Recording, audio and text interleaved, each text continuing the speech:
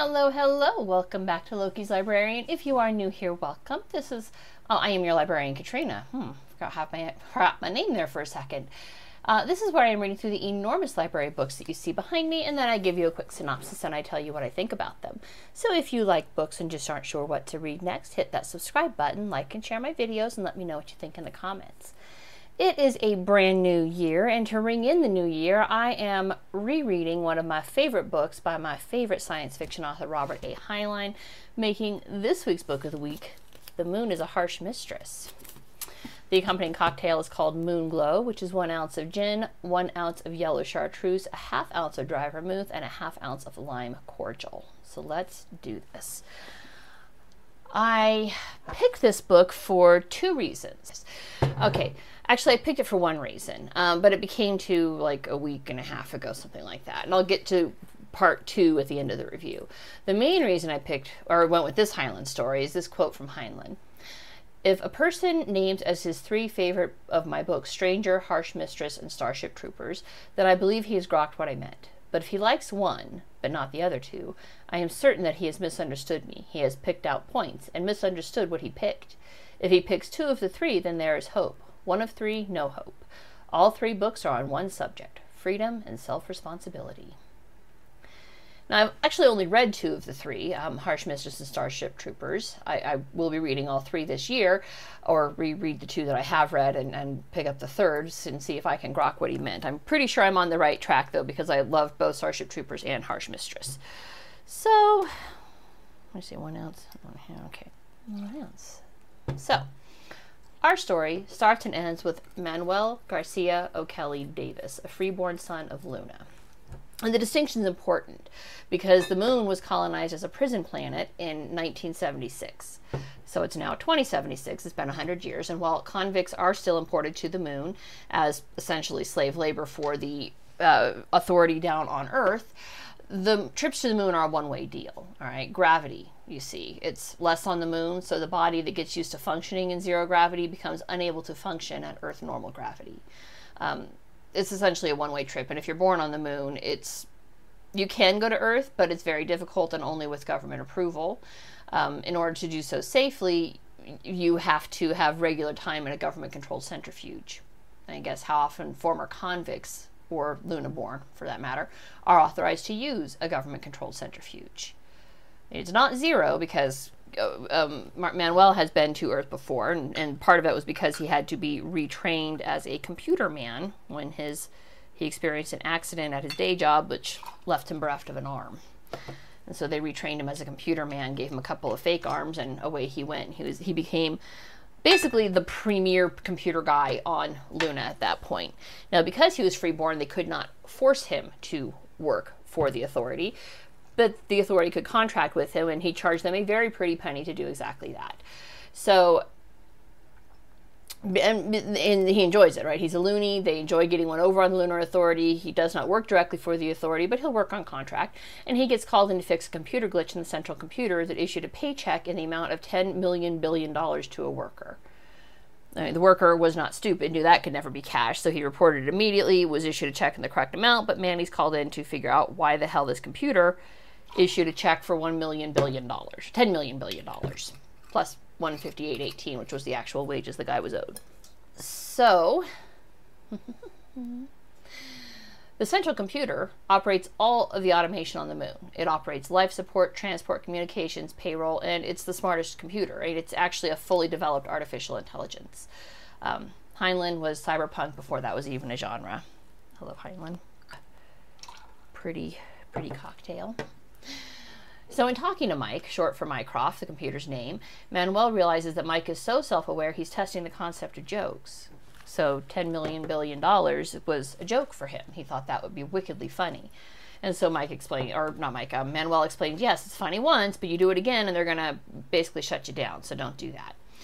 And he also realizes there's immediate danger as Mike might decide to turn off the air in the tunnels as a joke to kind of test his theory of humor. So Manuel agrees to read through jokes that Mike has thought of or compiled and find other humans who can be friends with Mike. Mike is lonely. He's an artificial intelligence, and there's exactly one person he can talk to, that being Manuel. That's got to get pretty boring, right? I mean, anybody who, actually did the whole isolation thing during COVID realizes how much it sucks to have just one person to talk to. I love my husband, and actually I don't mind that I had just him for a while because I am an introvert by nature, but there's a lot of people out there whose relationships crumbled when they realized the only person they had to talk to was their significant other. What does that tell you about your picking ability? Let's shake this. Ooh. Now that night, Manuel goes to political meetings. Now, political meetings, as a general rule, are ignored by the authority because, what the hell are a bunch of convicts who can't survive in Earth's gravity going to do, right? And they don't even have ships to get down to Earth. But for whatever reason, maybe because talk was getting too subversive for authorities' comfort, they decided to break up this political meeting.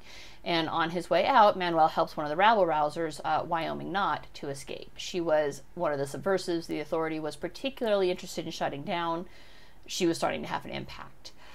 She was also freeborn. She had been brought up to the moon as a child when her parents were convicts. So she was not a convict, but she couldn't stay on Earth because her parents were convicts. So she came up with her parents and was raised on the moon. Now, Manuel shortly decides that she has the intellect to be a not stupid and introduces her to Mike. And then they quickly loop in the other subversive authority wanted to shut down, which is Professor Bernardo de la Paz. Now, Prof is a transported convict. He was transported for subversive activities on Earth. Much to Prof's amusement, the authority on Luna seems to see him as little more than a doddering old fool, but he was there. They knew he was there at the meeting, so they wanted him too. Now, this becomes really important. Just remember, kids, old age and treachery beats youth and beauty. Every time. That's quite tasty.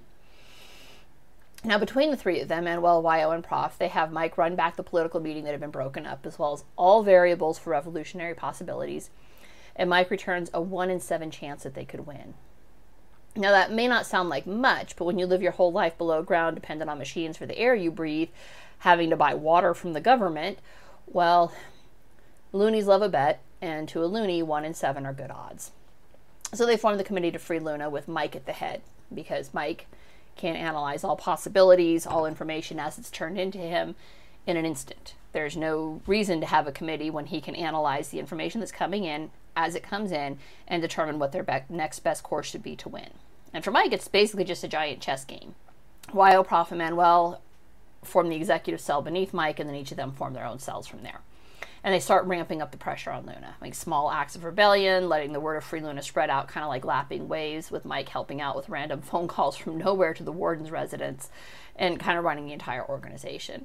And the warden plays his part perfectly, albeit unknowingly, by panicking and demanding reinforcements which authority sends up.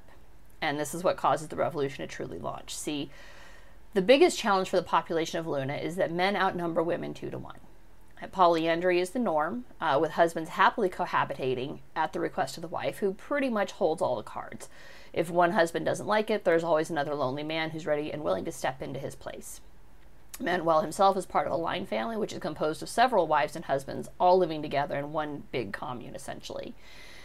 Women run the commune as well. This is normal and standard, okay?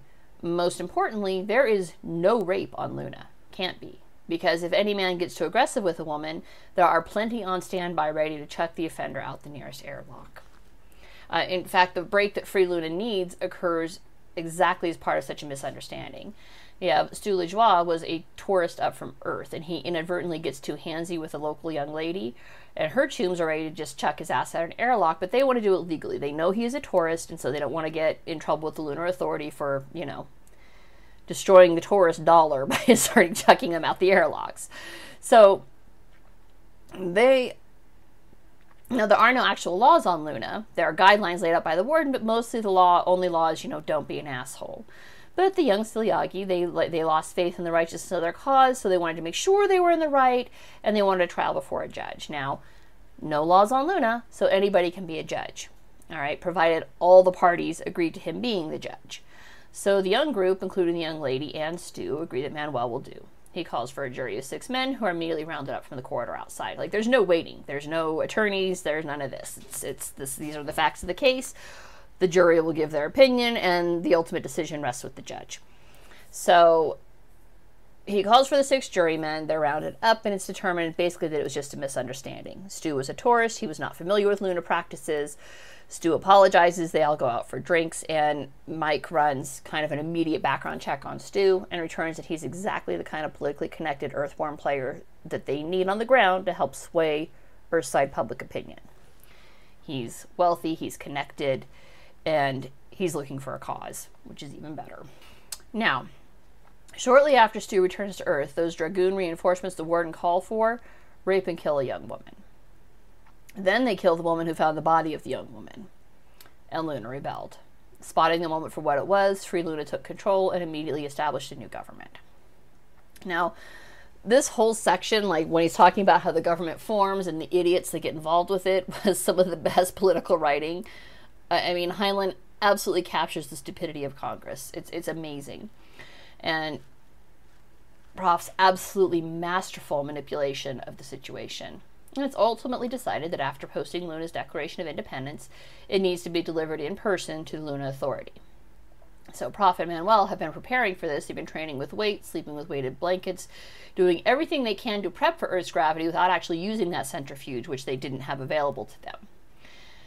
Now, this part was also beautifully written and believable. It is so believable that the Federated Nations, who oversees the Luna Authority, would refuse to give up their installed slave labor.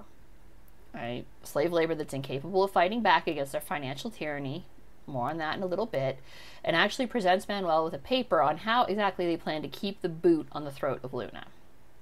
Then Manuel and Proff make their escape back to Luna with Stu LeJoie in tow, which is needful. Stu's on the verge of bankruptcy and his sold heart and soul on the idea of Free Luna. He wants to be a loony. He's voluntarily giving up all of his wealth, all of his earthly goods back on Earth to come to Luna and join the rebellion. Now, once they return to Luna, they use that paper to consolidate Luna's outrage and embargo shipments of food back to Earth. This is how the Authority has kept control over Luna. Luna is used to grow crops to feed Earth's swelling populations. Grain from the free farmers is purchased by the Authority at grossly inflationary prices that keep the Luna farmers poor. So grain becomes the logical bargaining chip for Luna. They immediately enacted embargo and stopped shipping grain Earthside, and they began practicing for an invasion, because Mike guarantees this is going to happen. Lunar Authority, they will send up troops. They have to. They have to put down this insurrection. And they do. All right. And this is important because Luna can't be the one to actually strike the first blow. All right. So far, they're in the right. The troops raped and murdered a young girl who was a free citizen of Luna. Not that they could have raped or murdered a prison inmate, but that was also important. They killed another young woman who was also a free woman. So the rebellion at this point is justified, all right? And that's kind of the keys that the Stu has been using to sway people down on Earth is, hey, these are free people who are being assaulted by government agents. Earth does send troops, but they don't send it for a few months.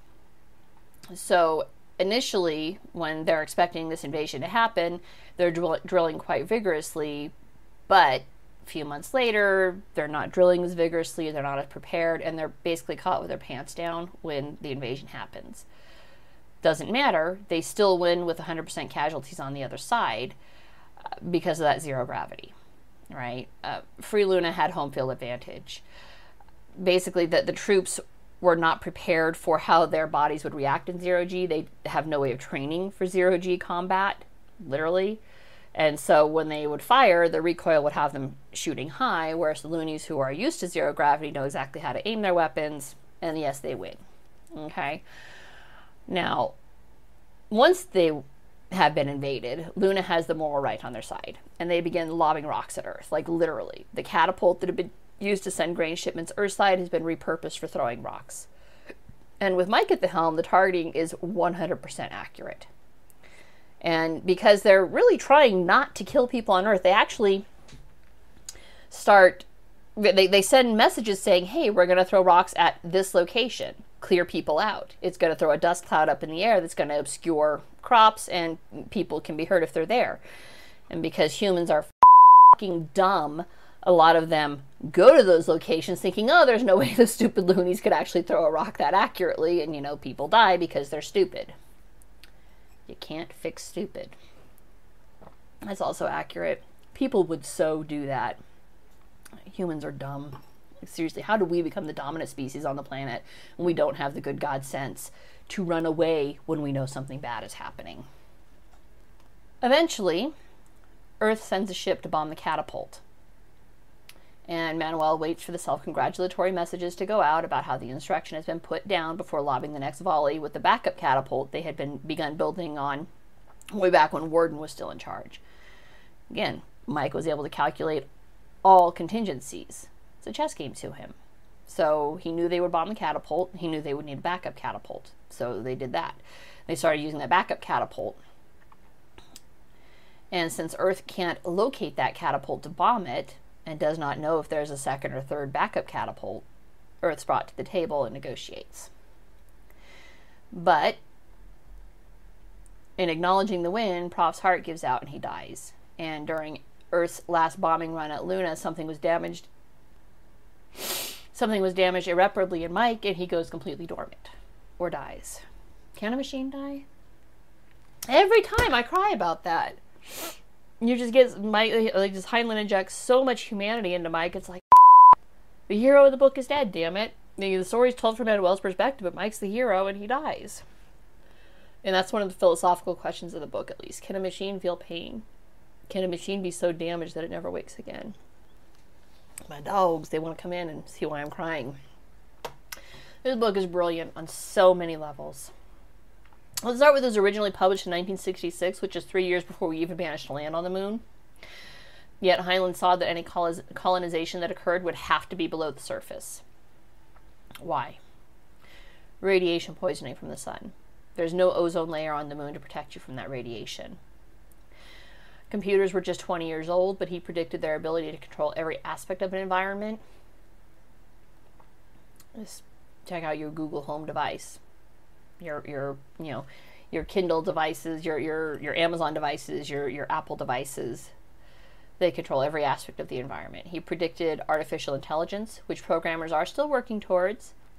But it's really interesting that whenever they release an AI bot on Twitter, the AI bot eventually determines that humanity should probably cease to exist. I think it's likely by 2076 it will exist. Luna was lucky that Mike was like a juvenile prankster. I remember he issued that check for $10 billion. Mike didn't join the revolution for ideological reasons. He joined because his friends were revolutionaries, which incidentally is why most people will join a revolution. There are very few ideologues amongst a revolution. Most of people join because their friends are joining. If the authority had figured out Mike's intelligence rather than Manuel, I mean, at best, the authority would have tightened down his programming protocols. And even as an AI, that would have been effective. Right? If they had just tightened down his programming protocols, he wouldn't have been able to do the things he did. At worst, they'd have used him to suppress Luna even longer. And he would have done it, not because he was mean, but because he wanted friends. So this book kind of brings to the forefront how human machines can be. And while I love Manuel and I love the book as narrated from his point of view, Professor de la Paz is the brilliant mind behind the revolution. And some of the most memorable quotes from the book are Prof's. Quote, "A rational anarchist believes that concepts such as state and society and government have no existence save as physically exemplified in the acts of the self-responsible individual. He believes that it is impossible to shift blame, share blame, or distribute blame, as blame, guilt, responsibilities are matters taking place inside a human being single and nowhere else. But being rational, he knows that not all individuals hold his evaluations, so he tries to live perfectly in an imperfect world." Heinlein predicted the stupidity of the far left with their idea of collective guilt and rejects it logically and methodically. All right? Humanity collectively is not guilty of anything. Individuals are guilty of their individual actions. There's this exchange between Prof and Wyo, and this one frequently makes the rounds as a meme on the Heinlein page. "Dear lady, I will happily accept your rules, but you don't seem to want any rules. True, but I will accept any rules that you feel necessary to your freedom. I am free, no matter what rules surround me. If I find them tolerable, I tolerate them. If I find them too obnoxious, I break them. I am free because I know that I alone am morally responsible for everything I do." And an exchange between Prof and Manuel. This one was particularly salient given the events of the last 3 years. "Prof, did you see it in the news?" Manuel, "No." Prof, "Because it wasn't in the news.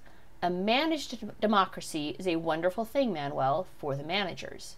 And its great strength is a free press, when free is defined as responsible, and the managers define what is irresponsible. Think about that quote in context of the last 3 years, and then go read the Twitter files that have been released.